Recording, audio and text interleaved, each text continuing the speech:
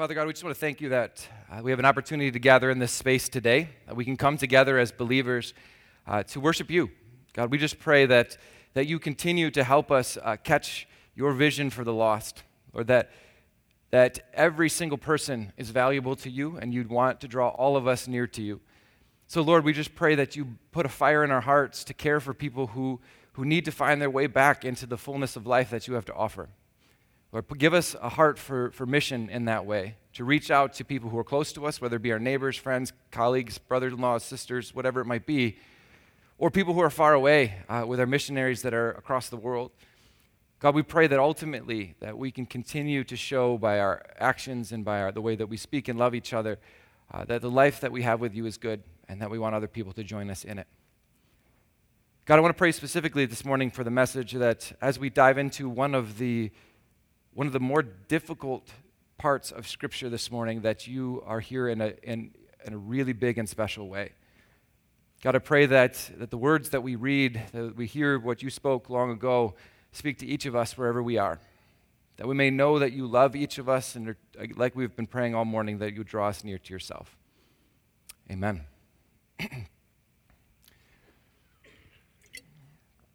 It's been a long time. I'm just going to admit it right off the beginning that since I've been as nervous about a message as I am about this one this morning. I've loved our journey through Matthew so far. I hope you have too. Sorry. And when we committed to doing Matthew at the end of last year, we committed to doing a year in Matthew. We knew that there were going to be weeks like this week where we're committed to working through it straight through. And when you do that, you're going to come to some really difficult parts. And that's where we are this morning. I both love it and I hate it. I love that we can't avoid it because if we're going to tackle the Scripture in order, we have to. But at the same time, it creates really difficult messages, and that's what we're going to see. Because this week, we're going to tackle a topic that causes a lot of people pain. Today we're going to be talking about divorce. Now, I want to say just a few things before we get started, because it's important. Like we said, when we committed to doing Matthew, we committed to not skipping these kinds of hard conversations, and we're going to have more as we continue through the book. Jesus talks about it, and so we are too. But second, you might be wondering why we're talking about divorce rather than the other things that we looked at the list last week. Why are we not talking about oaths or an eye for an eye or adultery, though that will be part of what we're going to talk about today? And there are a couple reasons for that. First, my guess is you've probably heard more sermons on those other things more often because they're easier to tackle. Second, though, is that Jesus actually loops back around to divorce later on. We're going to be pulling forward Matthew 19. So Matthew 19, Jesus deals with it again. And so we thought this was an important one to tackle. It's also one that's been misunderstood a lot in church culture and has probably caused a lot more pain than other teachings have. And so we wanted to deal with it this morning.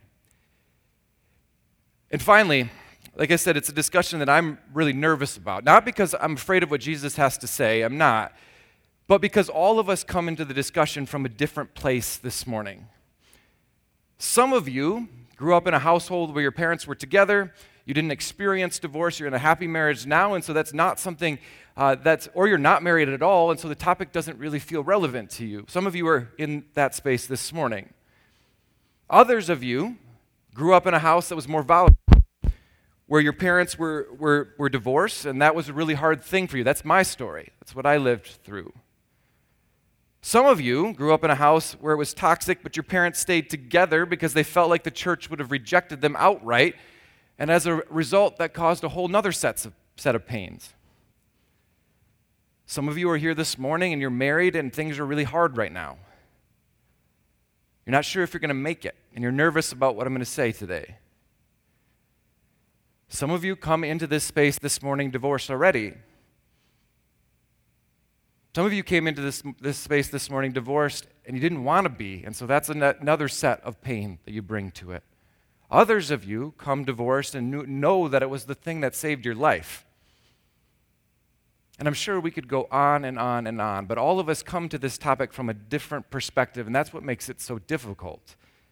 It's what makes me nervous, because I'm going to do my best to be as sensitive to all of those perspectives as I can be. Now, normally in a sermon, if I were to make a flippant comment or tell a bad joke, we would all just roll your eyes at me and we'd move on, right? Happens often. I get it. It's okay. Today, though, if I do that in the wrong spot, I could hurt somebody really badly, and I desperately do not want to do that. If I do it, it's an accident, and I'm apologizing on the front side, and please come talk to me about it, because it's not my intention at all. That's the big caveat before we get started. There's a lot of things, but I think it was necessary. All right, so you ready? I don't know if I am, but we're going to go anyway, because otherwise I don't know what else to do. So here we go. So before we can actually dive into the scripture we're going to look at today, it's really, really important to know where we've been before we can know where we're going. We've been working through the book of Matthew, and we've talked about some really important points that Jesus has made as he leads into what we've been calling the Sermon on the Mount and as he works through the Sermon on the Mount itself.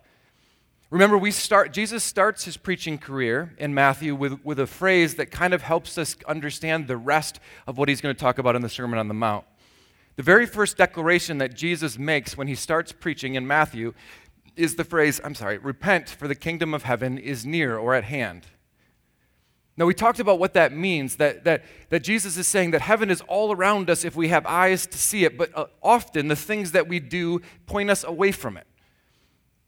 That the things that we call sin may cause us to miss the mark of what Jesus intends for us. And so his declaration is turn away from that. To repent means to turn from where you were going towards something different. And so it's a message of mercy and grace and hope. Hey, you're missing the mark, and so turn and head back towards it.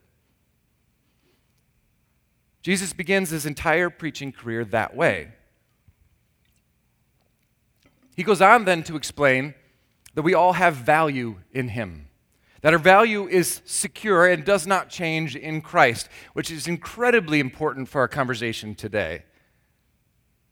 He then begins the message that we've been in for the past 5 weeks, the Sermon on the Mount.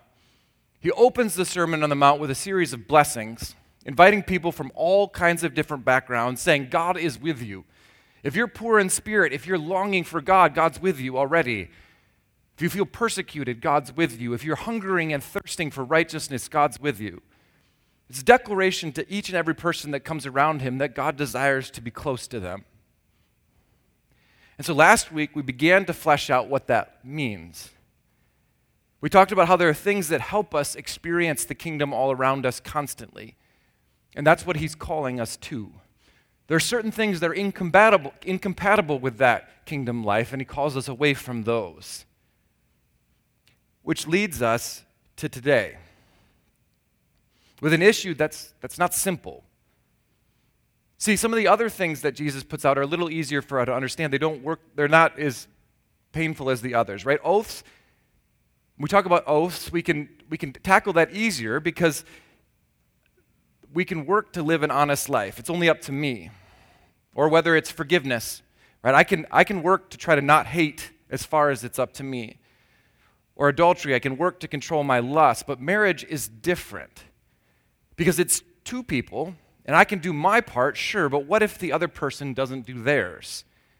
What if they're abusive or neglectful? Right? We have a whole series of what ifs, and it's two people in the same space. It forces us to ask questions. How do I follow Jesus if my marriage is a mess? And see, it's these questions that are the very reason we're going to tackle this topic today, because they're really good questions with really serious real-world implications. And honestly, we have to admit right out of the gate, the church has not always been very good at helping people through this. My guess is it wouldn't take long for us to find a whole bunch of stories of people who have found the church to be the worst place for them to go when they're wrestling through marriage issues, yeah? Most of you probably know somebody that's had that problem. And there's a couple reasons for that. First, it's because the church has made some blanket statements in the past. Sometimes it's straight quotes of Scripture, like Malachi 2:16. We just simply like to throw that one out, which says God hates divorce. Which, that statement, it's true, but our lack of understanding of why or wrestling with what it means with any depth or nuance has caused a whole lot of pain. We love to say, well, the Bible says it, so it's simple. And we'll see as we go through this message that that's not true necessarily. It's one way we've handled it in the church, and as a result, we've hurt people in that way. But it's not the only way. Because sometimes we go in the opposite direction too, don't we? We say, well, it's complex and it's sticky, so we'll just not talk about it altogether. It's too hard to figure out in the right way, so we're going to ignore it altogether. And so, as a result, people who are wrestling with their marriage, who are hurting, feel uncared for in the midst of their pain. They don't feel like they have anyone to talk to, which causes a whole new set of issues. And as a result, we have people in the church who either find it to be irrelevant when it comes to issues of their marriage, or completely unsafe, or at worst, destructive.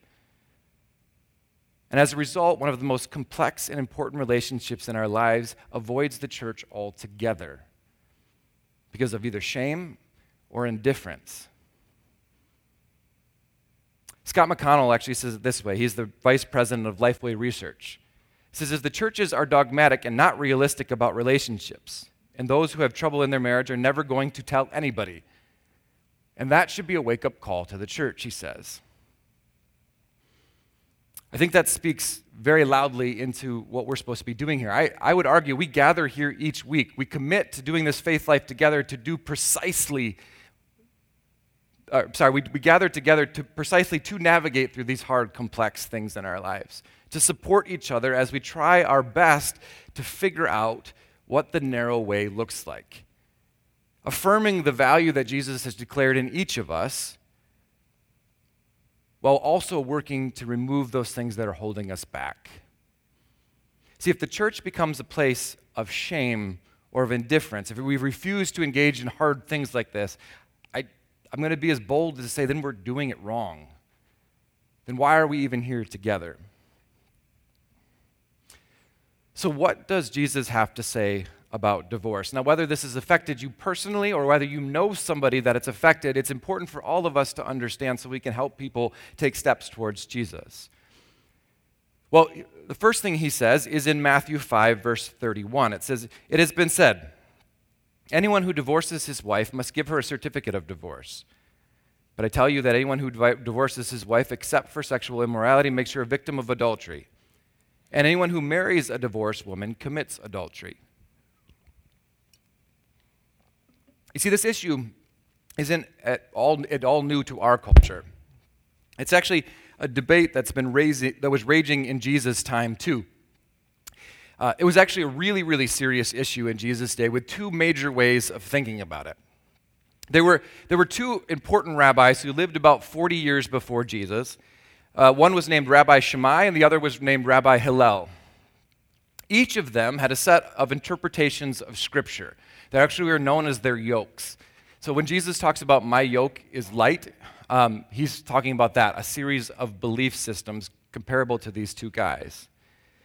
Actually, these two trains of thought affect Scripture in a lot of ways because almost every time the Pharisees come to Jesus to test him, which happens often as you read through the New Testament, they test him with different things. What they're asking him is, do you agree with Rabbi Shammai or Hillel? They come from the debate between those two. Like, for instance, when they say, should we pay taxes to Rome? What do you believe? That was a debate between those two rabbis. Well, divorce was a big part of this debate too. It's actually what presses the question we see when Jesus readdresses divorce in Matthew 19. Matthew 19:1 says, when Jesus had finished saying these things, he left Galilee and went into the region of Judea to the other side of the Jordan. Large crowds followed them there, and he healed them. Some Pharisees came to test him. We see that again. They asked, is it lawful for a man to divorce his wife for any and every reason? Now, this passage is loaded with Shammai and Hillel undertones. And I'm going to work through this part quickly because it's not the biggest point I want to make, but I do think it's important to the conversation. See, when we get into this conversation with this question, is it lawful for a man to divorce his wife for any and every reason? It's what they were trying to test Jesus with. Because 50 years prior, before these two rabbis, the answer would have been obviously no. But In the Jewish mind, there would have been only 4 reasons that were acceptable as biblical grounds for divorce. The first 3 we find in Exodus 21:10 through 11. Now, this is a weird section because it's actually about how God commands Israel to protect their slaves, which is obviously tricky, right? There's some of you here that probably bristle at that a little bit, and I get why. But actually what God is doing when he talks about slaves in the Old Testament is actually radically progressive for that culture, which I would love to break down for you all right now, but I can't because it would get us too deep in the weeds.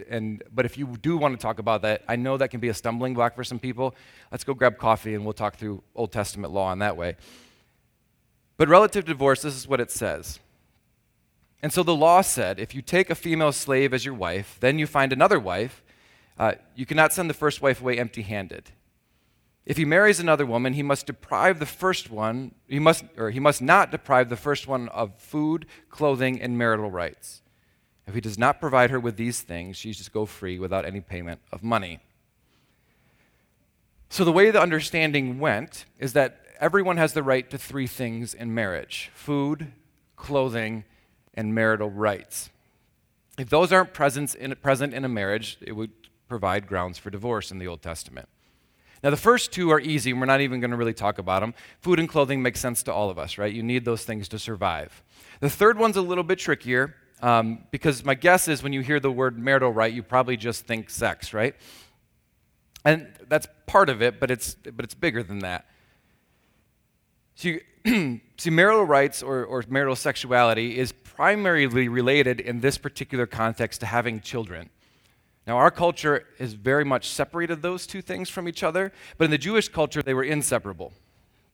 And it makes a huge difference in how we understand this passage. Essentially, what it's saying is you can't deprive your spouse from the option of having children. Why? Well, in this particular culture, who took care of you when you were old? Your kids did, right? There's no Medicare, there's no nursing homes. If you get old and you don't have children and your husband's died or wife is dead, you're stuck, right? So to have children is a really, really important thing. Food and clothing are about meeting your needs now. Having children is about meeting your needs later, when you're older. And so that's what it's talking about there. So those were the first 3 grounds. But remember, there were 4. The 4th comes from Deuteronomy 24, which says, if a man marries a woman who becomes displeasing to him because he finds something indecent about her and writes her a certificate of divorce and gives it to her and sends her from his house. Now, this is the passage that drove the debate of Jesus' day. You see, both rabbis agreed on the first 3, the part from Exodus, but they disagreed on Deuteronomy 24 and how to interpret it. They disagreed on how to interpret 2 Hebrew words. Eret, devar is the 2 words that they disagreed on. Translated in English is something indecent or an indecent matter. But what does that mean? Well, it comes down to whether those are 2 separate things or one single thing. See, Rabbi Shammai said what that means is any matter of indecency. In other words, adultery, cheating.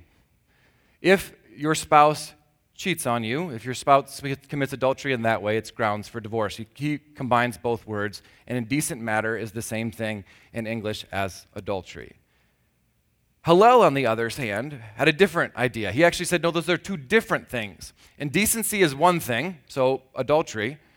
And then he went as far as to say, or any other matter, literally anything. And actually only for the male's perspective. It was very chauvinist, his idea was. The Mishnah says it this way. The school of Shammai said a man should not divorce his wife unless he found her in a matter of indecency. As he said, he finds her in an indecent manner or adultery. And the school of Hillel said, even if she spoiled his dish, since it says, for he finds her in an indecent manner. That's tough, right? She messes up dinner and you can kick her out, Hillel said. It feels pretty gross, doesn't it? But you can see where the question given to Jesus is coming from. Whose side are you on? Are you on Shammai's side or Hillel's side? Essentially, they're asking. They ask, can a man divorce his wife for any and every reason? Jesus responds, this way. "Haven't you read," he replied, "that in the beginning the Creator made them male and female, and said, 'For this reason a man will leave his father and mother and be united to his wife, and the two shall become one flesh. So they are no longer two, but one flesh. Therefore what God has joined together, let no one separate.' Why then," they asked, "did Moses command that a man give his wife a certificate of divorce and send her away?" Jesus replied, "Moses permitted you to divorce your wives because your hearts were hard, but it was not this way from the beginning. I tell you that anyone who divorces his wife except for sexual immorality and marries another woman commits adultery." It's easy to miss, but what Jesus does here is amazing. Because what he does is he actually changes the way the question's being asked. He brings everyone back to what marriage is and why it matters. He reminds them that marriage is the binding of two people. They remain individuals, but also in another way, they're one. They're deeply connected. They're two people essentially sharing one body. The way he does it is brilliant, too, because the Hebrew word here is the word echad, which if you're going to say it right, you need to get a good k in there, right? Which is a word that's actually central to a Jewish person's understanding of the world. Because Jewish people would pray a prayer every day known as the Shema. Maybe you've heard of it before. Shema Israel, Adonai Eloheinu, Adonai Echad. Essentially means, "Hear, O Israel, the Lord our God, the Lord is one." That final phrase is, "The Lord is Echad." See, marriage, they understood, when done right, is like the picture of what God is like. See, the world is a dark place. It can break your heart, but when two people come together in mutual love, in humility, choosing the other person over themselves, that is what God is like. That's Echad. And that's what Jesus brings it back to. Now, before we bring this thing home, I want to make sure that we don't miss exactly what he's doing here. The Pharisees have come to Jesus to have them settle their dispute on the rules. Is it Shammai or is it Hillel? Which rule is right? And instead, he said the important thing to understand here is why marriage exists at all. That's where he takes it first. It's only after they keep pressing him on the rules that he adds some clarity. But the order of operations here matters a lot. See, the why is so much more important than the what in this case. Because I want to remind you again, and I'm going to sound like a broken record, especially in this particular series, but how we understand sin here is critical to how we understand Jesus. And it's the area that so many of us in the church get wrong. Why does Jesus tell us to do certain things and to not do others? Because there is a best way to live, there's a heavenly way, and there are other things that can hurt us. To sin does damage to you and to someone else, and Jesus wants to guide you away from that kind of hurt. Whenever we're talking about sin, we have to understand it that way, because if it becomes about a value thing, then we care more about the what than the why. We do exactly what the Pharisees were trying to do. Where is the line and how do I get as close to it as I can? And we miss the important part behind it in the first place. So often in our lives, we make sin about value. If you do these things, either God will care about you less, or you're standing inside of this body or something like that is diminished. That is not what sin is about, and it can't be, and it's what's caused so much pain in the church for so long. We've seen it in our previous weeks that God says over and over again at the beginning of Matthew that your value in God's eyes does not change. And at the same time, sin matters because if it's left unchecked, can bring you to a kind of hell on earth. We're all following with that? So critically important as we move forward in this particular space. With that understanding, we can begin to pull all of these threads back together. See, I believe one of the reasons the church has done such a terrible job of discussing divorce is because, like the Pharisees, we've got completely caught up in the wrong understanding of sin. What can I do and still be valuable in God's eyes? Where's the line, and how do I get to as close to it as I can get without going over? Which is just not helpful. Phrases like, "What are the biblical grounds for divorce?" mess up the entire conversation. It's what creates the two viewpoints we talked about at the beginning. They either force us into a place of shame or to a place of avoidance. What Jesus does is he shifts the entire conversation back to where it should be, on the relationship itself. Marriage, Jesus says, has the potential to be one of the most beautiful things on the planet, a literal mirroring of the Godhead. It's two people coming together under God to function as one unit, which has the potential for an unimaginable amount of good. A place for unconditional love, a place for support, a good place to raise children, and we could go on and on and on. Paul even goes on to describe it later on in the scriptures as the two becoming one flesh as a mystery that he can't even explain. The potential of marriage to produce good in the world is astronomical, which then helps us understand phrases like God saying, "I hate divorce."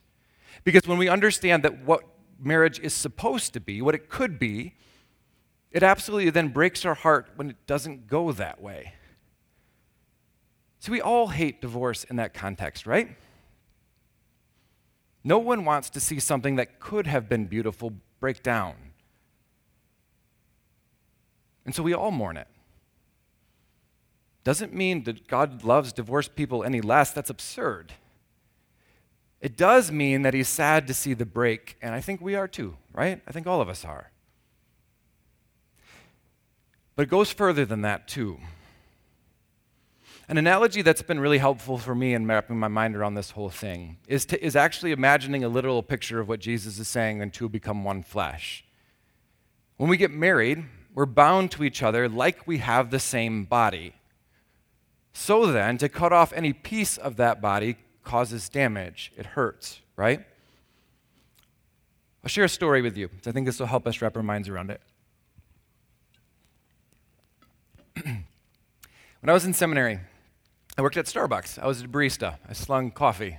I actually liked it. It's a nice place to be. And I had an opportunity to talk with a lot of my coworkers. And I was working with a young woman who was great in a lot of ways. And she was married, and her husband was words I can't say in church. He was awful, right? It's really, really bad. As the more I got to know her, it became evident the impact he was having on her life. He was at the very least emotionally abusive. I have guesses that it might have been physical too, but I don't have any proof on that, so I can't say that. But it was very clearly emotionally abusive. He had cheated on her multiple times.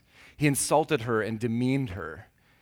Actually, as I watched her, as I got to know her more, you could physically see her spirit being crushed, which I know is an abstract idea, but I think there's some of you out there that probably know exactly what I'm talking about.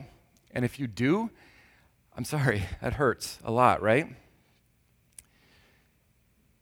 When it came to grounds for divorce, she had them all. The relationship was destroying her, was destroying her self-worth, her confidence, her emotional and physical health. And so she decided to move forward with a divorce. And honestly, probably was the right decision for her, but you know what? It also crushed her. It was incredibly painful to her. Granted, it probably saved her life, or at least the possibility of a thriving one, and yet it was excruciatingly painful for her. There's some of you out there that probably can relate to that too. And if you can, then again, my heart breaks for you as well. See, sometimes there are parts of our body that are slowly killing us. If my arm becomes severely infected and that infection is slowly spreading to the rest of my body, sometimes the only way to save my life is to cut off my arm. But what else does that do? It leaves me without an arm, right? And that hurts. It affects me deeply. And I think divorce is like that. Does that make sense? Why does God hate divorce? Because it hurts. It hurts in a way other things don't. Now, perhaps we're beginning to see why the letter of the law conversation is not helpful here. Because in this case, and honestly in many cases when we're talking about sin, we're dealing with complex human relationships in a broken, messed up world.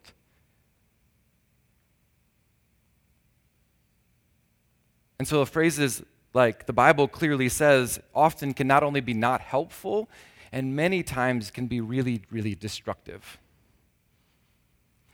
Friends, when it comes to complex social issues, often the Bible isn't clear in the way that we mean when we say that phrase. And honestly, if we slow down, we all know that. It's why Jesus speaks in parables. Pharisees come to him and ask what they think is a simple question: who's my neighbor? How does Jesus respond? Let me tell you a story about a guy who got mugged. You're like, what? What does that have to do with anything? He goes, yeah, no, wrestle with it for a little bit. What does mercy look like? Let me tell you about a story about a guy who owed a king some money. What? See, we even see it in the Old Testament when God has an opportunity to name his people. I've mentioned this before from up here. Jacob is wrestling with an angel, and God gets to pick the name of his nation forever. He changes Jacob's name to Israel, which literally means to wrestle with God. He says the defining characteristic of my people is going to be that they wrestle with me, that we're going to work through all of these really difficult things always. Scripture itself repeatedly over and over and over again says meditate on it day and night. Why? Because it's easy? No, precisely because it's not. Because it's super difficult to understand how we apply these heavenly principles into a world that so often pushes directly against them.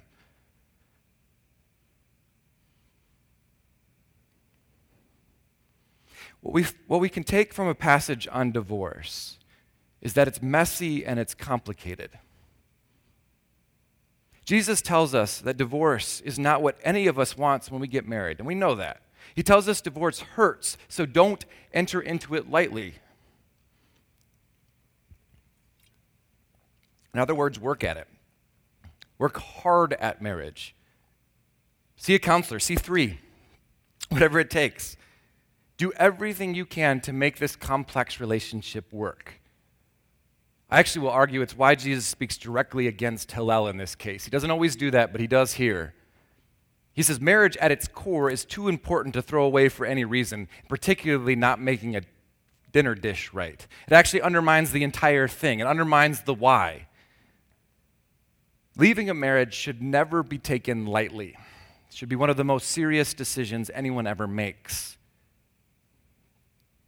And at the same time, there are times when a toxic relationship is killing the other person. And some of those examples are given in Scripture. Either basic human needs are not being met or adultery. And in those places, because we live in a fallen world, maybe a divorce saves a life. But Jesus is clear, it'll still hurt. And anybody who's been through one knows that, right? Anybody who's observed one knows that. Now, I want to be really clear as well. Sometimes in the analogy then with the arm part, especially, hey, we don't have an arm, we can often think of ourselves then as maimed or something like that. I don't want the analogy to be pulled out to that far. I just want to talk about it in the sense of it hurting. There always is redemption, though. God is always calling us back to himself, and you can find a really beautiful, full life post that. It doesn't change the fact that the pain is still there, but I also do not want to remove the fact that Jesus often provides a redemptive path. Both of those things play with each other here. Where we need to wrestle, though, is the tricky middle. We're still left with the question, what if I'm in a marriage that feels like it's killing me but doesn't meet the 4 criteria we talked about today? What do I do then? And that's the gray area we've been talking about here. That's where the hardest wrestling comes in. Because the fact of the matter is, too many of us in today's culture don't wrestle hard enough in that space. It's true. That's why the numbers are so high. Let's just be honest about that. We should be wrestling with it more. We should put all of our energy into doing whatever we can to maintain that relationship. That being said, others of us never stop wrestling while they actually are dying.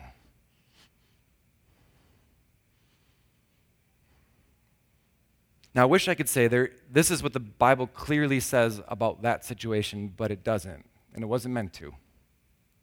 And so that's where we need to wrestle together. It's where we need each other. Now, I've said it before from up on stage here, but Jen and I have been through marriage counseling twice in our marriage. It's the greatest thing we ever did, and the only reason I went is because she's better than me. She brought me in kicking and screaming the first time. I'm like, we got this thing, we can fix it. And then we sat with a counselor, I'm like, oh, we didn't have this thing. I'm glad we got you, right? If you're in that space, I want to encourage you to do that. The most recent time we sat with a counselor was only a few months ago during the pandemic, where we realized we're running into the same wall over and over and over again, and somebody can help us fix that. And we're way better because of it. If you're in that space today, you feel free to come talk to me about it. Even better, talk to Jen. She's not here now. We had a weekend in Muskegon, and she's still there with the kids. It was great, but she would be happy to talk to you about that as well. That's where we need each other. A place where we can share our experiences with either how we found a way out or even sometimes how painful it was to work through certain things. There's some of you here who are divorced, and you know the pain and hardship of what that was like. I want to let you know you are so critical to this conversation to help people understand how we work through this thing together. As it is with all things that are sin, all things that miss the mark of the flourishing that we're aiming at, we gather in this space to wrestle through those difficult things. So often there aren't easy, clear answers to these discussions, and that's why we have to study Scripture together. That's why we wrestle with it together. That's why we encourage each other and support each other as we try to figure out what God is calling us to. Whether it be divorce or adultery or oaths or revenge or whatever it may be, let's meditate on Scripture continually so that we can understand the kind of life that God's calling us to, the why of what He's called us to, so that we can work together to find that tricky, narrow road that leads to life. My hope is, my hope is I didn't screw up anything too badly today so that you're leaving hurt. My hope is that I've encouraged you in some way to invite others into our space as we wrestle through things, so that we can have hard conversations together about anything, so we can wrestle to find the path of Jesus together. And that we can work hard to not either ignore it or shame people who are in the midst of it. That the church can be the place where we come with our junk so we can work together towards the best kind of life. Will you pray with me?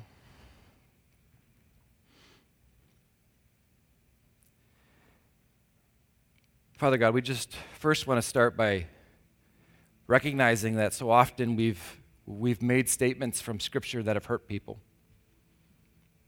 That a lack of wrestling or understanding has caused people a lot of pain. God, forgive us for that. God, may each of us be constant students of your word, constantly wrestling with what it means to follow you through the difficult areas of our lives. God, we apologize that the church hasn't always been a place where people can come when they're hurting. That so often it's a place of shame or rejection rather than love, acceptance, and a willingness to wrestle together. Give us the ability, the wisdom, the courage to be able to do those things. And God, finally, I want to close with just praying for the marriages in this church, wherever they may be. For the ones that are in a wonderful place, may that wonder continue to abound. For those who are struggling, who are hurting, who are wrestling, may you bring people into their lives to help them find the way out. Not out of the marriage, out of the difficulty that they're in. God, for those who've already seen a marriage break, Lord, I pray that your Spirit rest over them in a big way to give them a peace that transcends all understanding. Let them know that they are loved deeply by you and by us. God, may you always be guiding us through the difficult and complex parts of our lives in which, even though the kingdom is all around us, the weeds and the brokenness still exists. Amen.